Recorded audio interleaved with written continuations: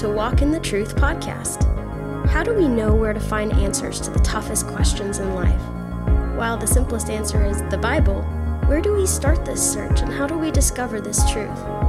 Today, in this teaching podcast, John Metter, lead pastor of Cross City Church, takes a specific text of the Bible and helps us find truth for the life we're searching for. We are so glad that you're with us this morning, and if you have your Bibles, please take them and turn to Genesis chapter 8, Finding God in the Dark. So some of you, that's when we began this Genesis series that we called Origins, way back when. This was back in the fall. And how many of you remember walking through Genesis 1, 2, 3, and 4 together? And what a journey it's been as we've walked through the first 8 chapters, at least we will have today. And we'll be concluding through chapter 11 in these next couple of 3 weeks. This series is called Finding God in Chaos, because we really do live in a world filled with chaos, just like the world all those years ago was in chaos. You know, before we read the scripture today, I want you to kind of imagine for just a moment, if you will, being in Noah's shoes. Imagine being in an ark filled with 8 people and thousands of animals for more than a year's time, 370 days they're in this ark. And I want you to imagine how dark it is with the rain that is constant the first 40 days, and imagine how damp it is in that ark. Imagine what it smells like in that ark. Imagine what it must feel like to wonder after you've heard the cries of those that have died in judgment and then the silence of the seas that are there. Imagine what that must have felt like. In chapter 7, verse 23, the scripture says that only Noah was left along with those that were with him. So you're a year into the journey, the rains have stopped, and you wonder, will we hear from God again, ever? Does God know who we are? Is he able to give us the next steps that we need in life? All those questions could have been happening in Noah's life. And chapter 8 begins to address some of those. Let's stand together as I read chapter 8, the first 14 verses of the book of Genesis.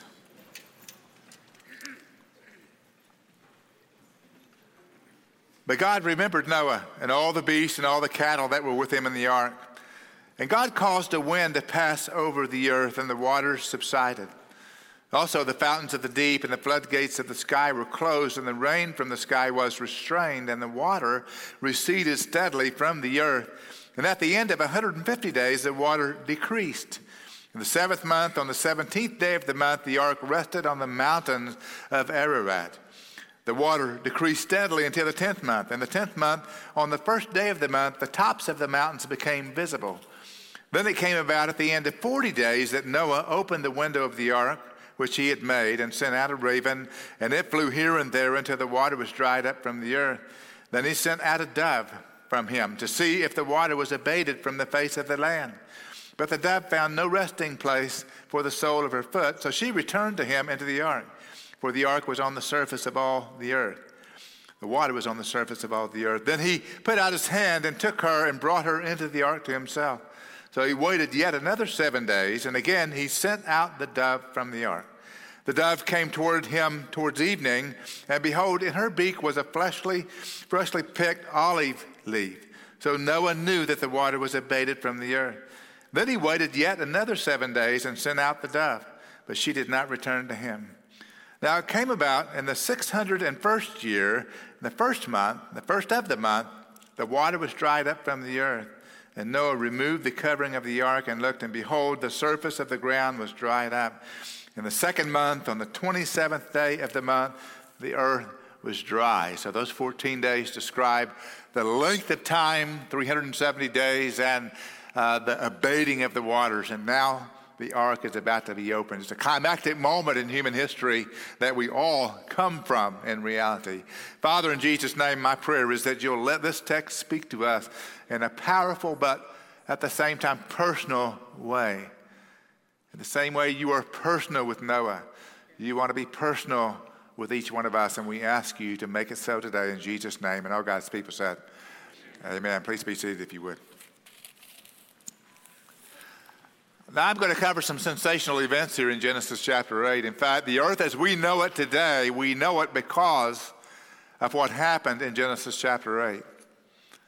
The pre-flood earth was different from the post-flood earth in many different ways. Genesis 8 details that. But in spite of all the sensational things that we'll look at as we walk through Genesis 8, there's something even more important that I want you to carry away with you. Whenever God is at work in nature, whenever he's at work in his powerful intervention into nature, the most climactic things that we read in the passage is what God does and what God says to the people. And what God does and what God says to Noah and his family, God also does and God also says in your life. Every passage you study, you should ask the question, what does this tell me about God? Not just what does it say about the earth or what does it say about creation or the flood or the animals, but what does this say about God and what does it say about how God interacts with me? As we walk through this text, the most dominant things that come to the surface in chapter 8 are the places in the scripture that talk about what God does. And those 4 points I'm going to give you today that focused on what God does. First of all, in verse 1, you can see it very easily. The Bible says God remembered. God remembered. Look at verse 1. But God remembered Noah and all the beasts and all the cattle that were with him in the ark. Now, when I read these accounts and I do some background studies to everything we know about the ark, I mean, it's just amazing. It's mesmerizing to me. These are incredible things that God has done. And getting Noah to build the ark and having that ark house Noah, his family, and all these animals, to have it lift up above the floods of judgment and the floods of the waters. And all kinds of questions come into my mind, like how did Noah finish the ark? How did the animals migrate to the ark? How did God do that? How did he arrange that? Though the water was plentiful, how did they deal with all the food needs and the waste needs? I want to know, what did they do with their waste needs on that ark? And how did they wait patiently for God to move the way he was moving this whole long year? But this piece right here, God remembers, strikes me as a great, great statement. Because we all know this, God did not forget Noah and his family. But here is particular emphasis. God remembered. The phrase itself is a benevolent phrase. It's a tender phrase. It's a phrase that has a great deal of love behind it. It means that God has his eyes focused on Noah, and Noah is endeared towards God. And God loves him with a purpose, and God gifts him with a purpose, and has given him grace with a purpose. God remembered them, Noah and his family. We know that there was only one family on the earth at that point, right? And it was Noah. It's not like God was going to forget Noah. It's not like he was going to get him confused with anybody else on the planet at that time. So there's only one family, and God is speaking clearly about how he's going to bless them. And it comes just as the ark is about to open, just as he's about to be allowed to walk on that freshly cleansed planet. Okay, I'm being told we're going to switch microphones on you, okay?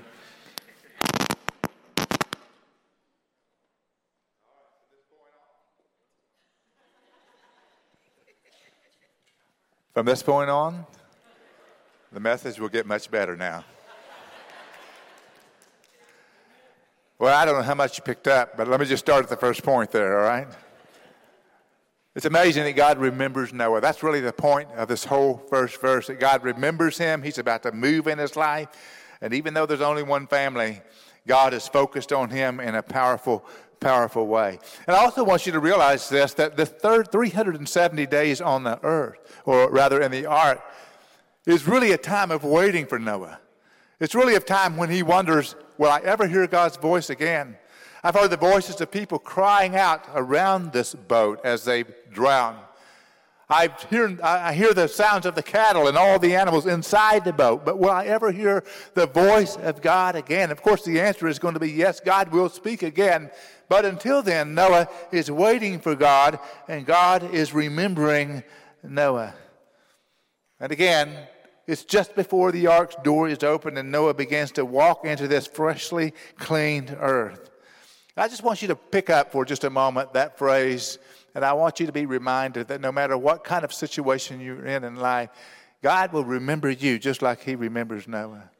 Even in the dark times, even in the times that are not comfortable, times when judgment is going on around you, even in times like the flood, or lonely times, or difficult times, confusing times, trials, frustrations, everything else that was going on inside of that ark, God is reminding us that he always remembers his people, and that's going to be helpful to you one day.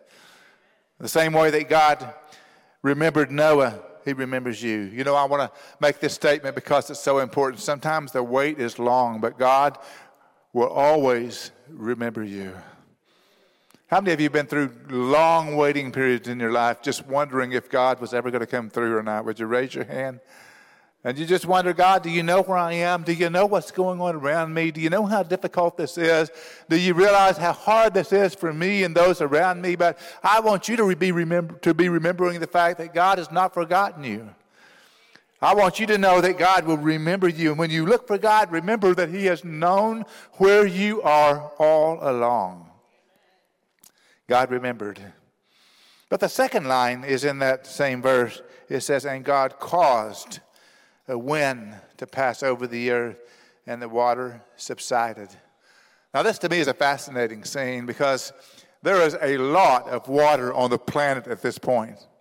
The water has come out of the fountains underneath the earth.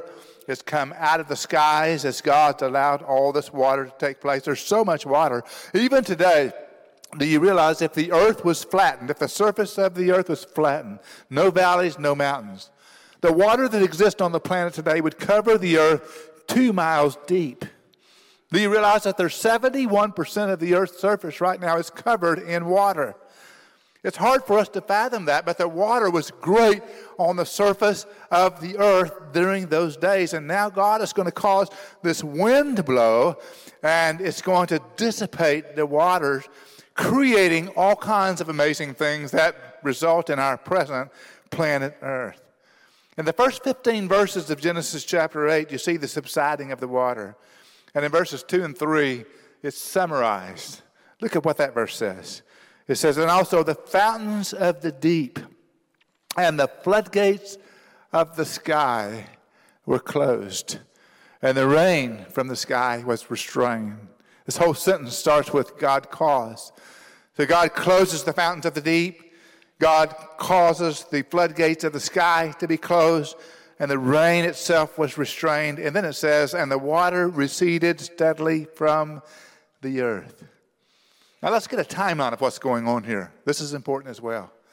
As you read through verse 3 all the way through verse 14 or 15, you can see those days begin to add up.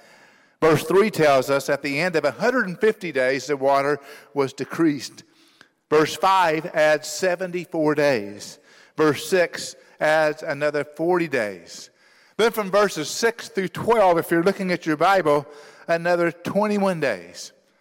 And then in verse 13, another 29 days. And finally in verse 14, 56 more days are detailed. And if you added all those up, you have 370 days that Noah and his family are in the ark. Now watch what happens here. The Lord is forcefully moving all this water across the surface of the earth. And as he does so, he creates massive canyons and huge mountains that we know today. Now, we know that there were mountains that existed in the pre-flood world, but this movement creates even deeper canyons and even higher mountains as God moves all this water towards what we know today as the oceans and the seas. So God is causing the earth to be moved into the present condition as it is. And while this takes place, think about what's happening in the water. Billions of people have died, along with billions upon billions of animals have died in the flood. And as these animals and their remains are flowing in this water, their remains are embedded into the strata of the soil and the rock at every level. Did you know that scientists have actually found marine fossils in the Himalayan mountains? Did you know that? And did you know that you can find some fish fossils on Mount Everest? And scientists struggle to explain how those fossils that are marine fossils ended up on the top of mountains. And the very simple explanation is, read the Bible. It took place during the great flood of Noah's day. In fact, the Bible actually goes so far as to describe this in Psalm 104. Here's what the psalmist declared. He said, "You covered it with the deep as with a garment. The waters were standing above the mountains. At your rebuke they fled. At the sound of your thunder they hurried away. The mountains rose, the valleys sank down to the place where you established them." That actually explains how the earth came to be in its present form. God rearranged it all with these waters and causing those waters to move so that we see the beauty today that we have today because of the result of that flood. By the way, have you looked at the earth lately and seen how beautiful it is? Have you seen the majestic mountain peaks like Mount Denali in Alaska? And remember that God caused it to be that way. I remember seeing that for the first time, 150 miles away from Mount Denali in Alaska, and saying, I cannot believe a mountain's that big, that massive, that beautiful. Or have you been to the Grand Canyons? And have you noticed how deep they are and how wide they are? And remember that God caused this when he caused the waters to abate during the time of the flood. Or look at the fields of harvest and look at the deserts and remember God caused this. Or look at the mountain valleys or the river valleys and the sloping mountains like in the state of Tennessee where I used to live. What a beautiful picture, and thank God caused this. Or you look at the depths of the ocean and you realize just how deep the sea is and realize God caused this. I mean, everything God does, even in judgment, brings about something greater than it ever could have been before. God caused all these things to happen. What an amazing picture. I mean, when I look at the world, I see God everywhere. There's a great song we've sung in years past and still sing, and it goes something like this. "Oh, Lord my God, when I in awesome wonder consider all the worlds thy hands have made, I see the stars, I hear the rolling thunder, thy power throughout the universe displays. Then sings my soul, my Savior God, to thee, how great thou art. How great thou art." When you look at the world, you think about Genesis 1 and 2, but when you look at the world, you look at Genesis chapter 8 as well, because the world in its present condition has been created through God's work through the flood. So now Noah is about to open the door and repopulate the earth. And by the way, before we move more into Noah's life and what he did, let me just remind you that not everybody in the world believes in a great flood. I think you're aware that many have tried to explain the earth and the world and its existence by natural explanation apart from God. And they try to make it seem as though the earth came about, the Grand Canyons, the mountains, the fossils, over millions and millions and even billions of years. And they'll spend every waking moment trying to prove it from natural causes because they don't want God to be in the picture. That's the reason why all these other explanations exist. But even in Bible times, the Apostle Peter said, that will happen. People will mock. As a matter of fact, in 2 Peter chapter 3, you find this passage. The mockers are saying, where is the promise of his coming? For ever since the fathers fell asleep, all continues just as it was from the beginning of creation. And then Peter says, for when they maintain this, it escapes their notice that by the word of God the heavens existed long ago, and the earth was formed out of the water and by water, through which the world at that time was destroyed by being flooded with water. But let's keep in mind, you live around a world and in a world that tries to explain everything naturally and fails to be able to do that. We can't even explain what happened the last 2 or 3 years ago, much less the last 200,000 or 300,000 years ago. And it's really important for us to come to the place of saying maybe someone has the answer and maybe someone is God. And that God gives us that answer in the Bible. As again, atheists try to explain away the flood. They also try to explain away the many other miracles. Moses and the parting of the Red Sea, or Jonah and the whale, or even trying to explain away Jesus and the resurrection of the dead. And all of it, again, is trying to deny the existence of a creator God. And what's really disturbing to me is that many Christians will buy into those explanations, not realizing that it is eroding at their faith. As eroding their trust and confidence in Jesus Christ. What if I told you that Jesus had an opinion about the flood? What if I told you that Jesus had an opinion about creation, about marriage, about Jonah and the whale? Would you try to align yourself on the other side of that argument, or are you going to stand on Jesus' side? My opinion is that when you disagree with Jesus, he'll win every time. Amen? This is Jesus, God the Son, who was an eyewitness to all of creation and all that took place. You remember when God asked Job in the book of Job, "Where were you when I laid the foundations of the earth?" Of course, he says that because only God was there, Jesus was there, and Jesus has a word. In John chapter 3, Jesus is having an interaction with Nicodemus. And he says this to Nicodemus. He said, "If I tell you earthly things and you do not believe, how will you believe if I tell you of heavenly things?" Just keep in mind, Jesus affirmed creation. Jesus affirmed biblical marriage. Jesus affirmed Noah and the flood. Jesus affirmed Jonah and the whale. And in the telling of the story of the rich man and Lazarus, Jesus made this statement. He said, if they do not listen to Moses, that is the author of the first 5 books of the Bible, if they don't listen to Moses and the prophets, they will not be persuaded even if someone rises from the dead. You know what my encouragement to you today is? Come to trust Jesus Christ, the Word made flesh. Come to believe the Bible and cast your confidence on the Word of God, because that gives us the greatest explanation by the greatest eyewitness you'll ever have, Jesus Christ. And I think that's why Jesus gave us those words about what's so controversial today. God caused. And then God spoke.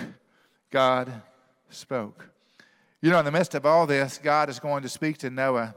And in verse 15, here's what it says. Then God spoke to Noah, saying, "Go out of the ark, you and your wife and your sons wives with you." You know, the last time we hear God speak in this text is 370 days ago. And now he's speaking to Noah again. Would you agree with me that sometimes God goes a long distance between the last time he spoke and the next time he speaks to us? Sometimes that seems like a long, long period of time. But here's my experience with God. If I just obey God the last time I heard him, then I'm still on the right track until he says something to me that's new. So God is about to speak to Noah, and he's about to tell him what to do, and basically it is, go out of the ark. Go into this new world that I've placed in front of you. Everything is new. All of creation is given the command to be fruitful and to multiply. God is affirming again his design that he gave in Genesis chapter 1 and 2 and 3. Go out 2 by 2, repopulate the globe. But notice the first thing Noah does. The first thing Noah does after God speaks to him is Noah worships. Now by now, Noah's got a great resume for building. He's built an ark. He's built this massive boat that has transported he and his 8 members of his family and all the animals left on the earth. He's got all kinds of abilities that he could go home and build a home for his family so that they could be on solid ground. You ever been on a boat before? And have you ever been on a boat long enough where you want to get on solid ground? Some people have been known to kiss the ground when they get off of a boat. He could have built a boat. He could have pursued a dream that he might have had during those 370 days. Noah could have done almost anything he wanted to do, but instead of anything else, when he hears God's voice, here's what he does. He worships God. He pauses and worships God. In verse 20, you see it. It said that Noah built an ark for the Lord and took of every clean animal and every clean bird and offered burnt offering to the altar of the Lord. And as I was reading this text, I was wondering, what do you talk about for 370 days in the ark? I mean, there's no Netflix, there's no Amazon Prime, there's nothing there. You can't exactly look out the windows because the deluge is happening. So they're conversing, they're talking. It wouldn't surprise me for Noah to do what God would have wanted him to do, and that is to talk about the God of creation. Noah probably shared with his sons and daughters everything he knew about God, everything he knew about life, everything he knew about resting and worshiping God on the 7th day, which was something that they had learned from Adam and Eve. Probably everything they knew about sacrifice and worshiping God, Noah passed on to his sons and their wives. And basically, he's following the pattern of Genesis chapter 3, verse 21, where he offers a sacrifice to the Lord. That's where the Lord took animals of skin and clothed the naked Adam and Eve to cover their nakedness. He's basically following what Cain did in the story of Cain and Abel in Genesis chapter 4, verse 4, but he's leading them to worship. I mean, I think this is a great moment for us to pause for just a second and say, Noah is that guy who had an opportunity to lead his family well on day one after the ark, and the first thing he does is lead his family to worship. Did you lead those around you well, the way Noah did at that moment in time? Well, Noah didn't do everything right, but he did that one right. He came before the God of creation, the one who held his life in his hands and said, God, I'm going to worship you. I'm going to lead my family to worship you. I'm going to make sure that I put you in the first place of my life. Now, the Bible says here that the Lord smelled the soothing aroma. He smelled the aroma of worship.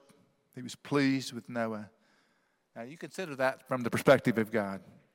From God's perspective, billions that he has created and allowed to have life have ignored God, their creator.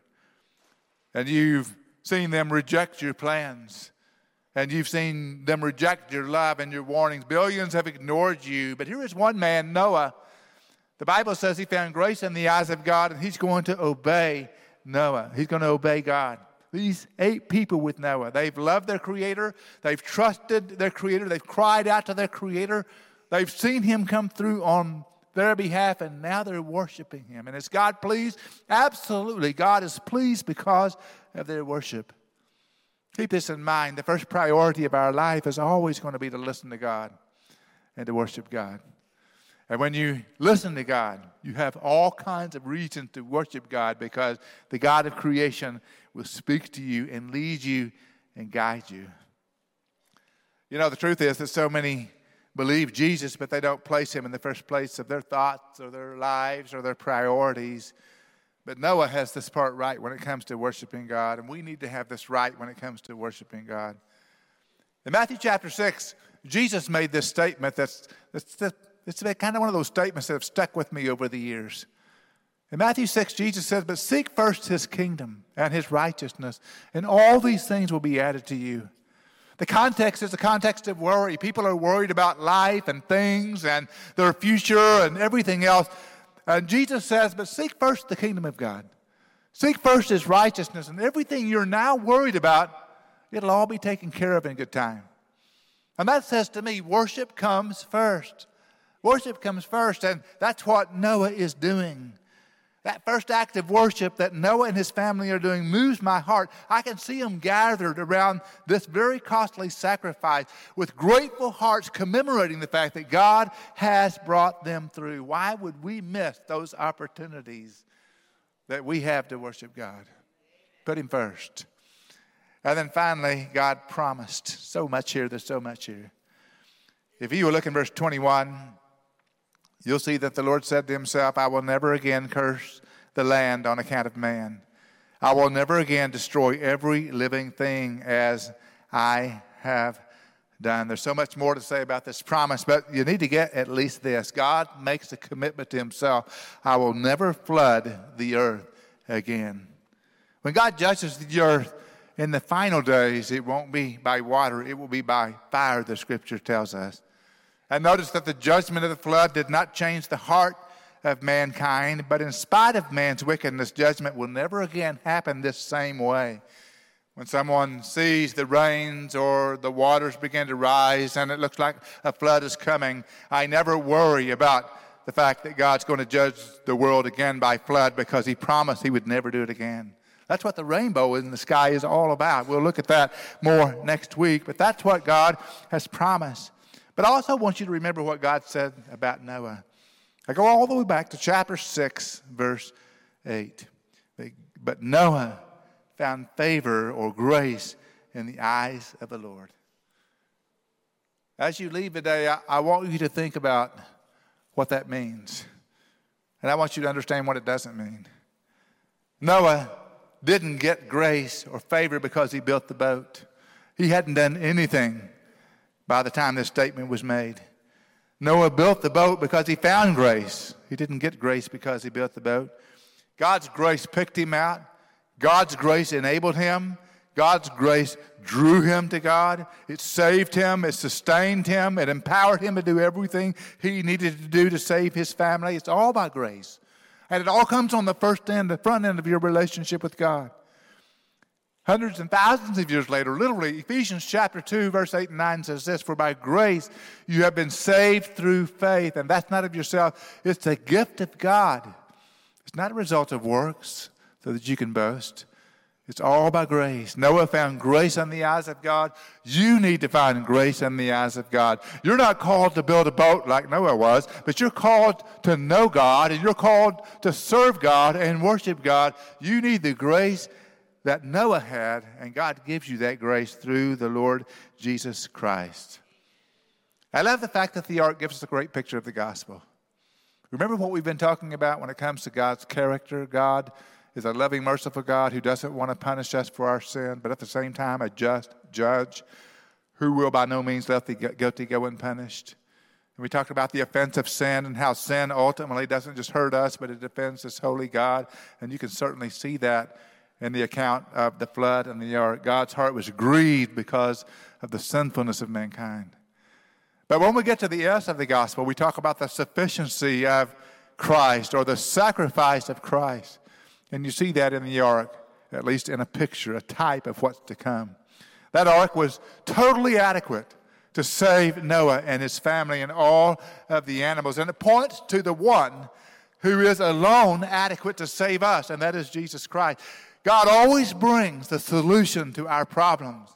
And he brings that in the ark in Noah's day, but he brings that to us in Jesus Christ. My question to you today is, have you found grace in the eyes of God? Not because of what you've done, because you realize, though, that God loves you, that God desires to walk with you.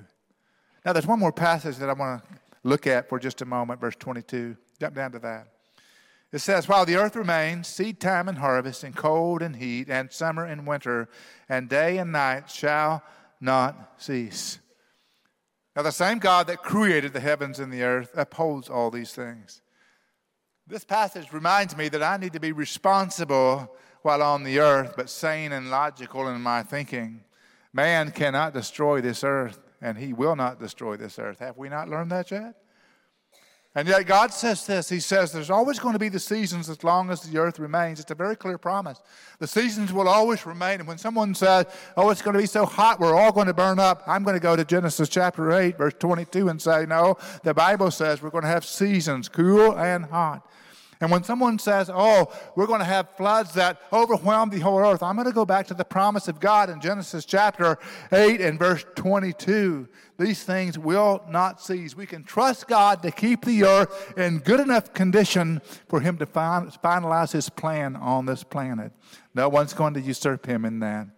And don't you be worried about it.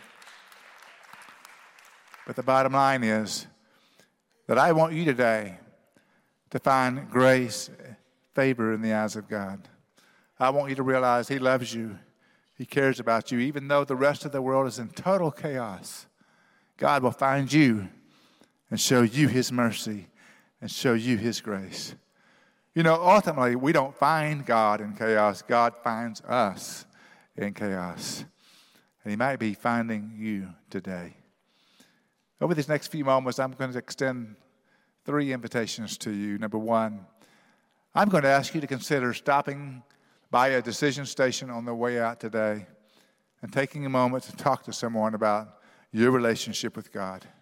It may be today that you came into this room thinking that you had to do something in order to be right with God, that you had to keep a list of do's and not complete a list of don'ts. You might have thought you had to have a certain religion in order to have access to God. But I'm here to tell you that God wants a relationship with you just between you and him. He wants you to find grace in his sight, and the grace he extends to you is through Jesus Christ. And I want you to know today before you leave that you can have a relationship with God, the God of the universe, the God that created heavens and the earth, who preserved Noah and all of his family through that time of judgment. He can preserve you. It's really important that you know that you have that invitation. So I encourage you to stop by a decision station. They're very clearly marked and well lit on your way out today. Second invitation is this. I would love to visit with you personally in our guest reception center. It's just right outside the center exit doors across the hallway. And I'd love to talk to you about what Cross City Church is all about. Thirdly, I want to invite you to pick up an invite card and invite someone to come back with you next week as we worship and as we go through the Word of God, and especially as we prepare for Easter. An amazing Easter is ahead of us. Can't wait for all those moments. Invite someone to come with you. Those three invitations I extend to you today. Would you please stand with me as I close this in a word of prayer? Father, today I am so very thankful that you are the God of the universe, and yet at the same time you know each of us personally, intimately. Father, I'm thankful today that there are people in the room that need to know you, and they need to know that you're waiting for them to turn to you. I ask that you draw them to yourself, give them the courage and the boldness to look to you, to ask you to be their Lord, to be their Savior, and to talk to someone about that incredible decision. Father, today I am grateful that you've also given us a promise that while the whole earth may be in a panic, you're in complete control, and we have confidence in you, that we can walk in faith and not in fear throughout whatever is ahead. So, Father, today I pray that you'll give us that confidence as well as we trust you the same way Noah did all those years ago. Thank you so much for the stories of Scripture that explain so much about the world as we know it. But more than that, the words of Scripture that point us to you, your character, your love, your affection for us. I ask you that you allow us to experience that personally. In Jesus' name I pray. Amen. God bless you. You're dismissed.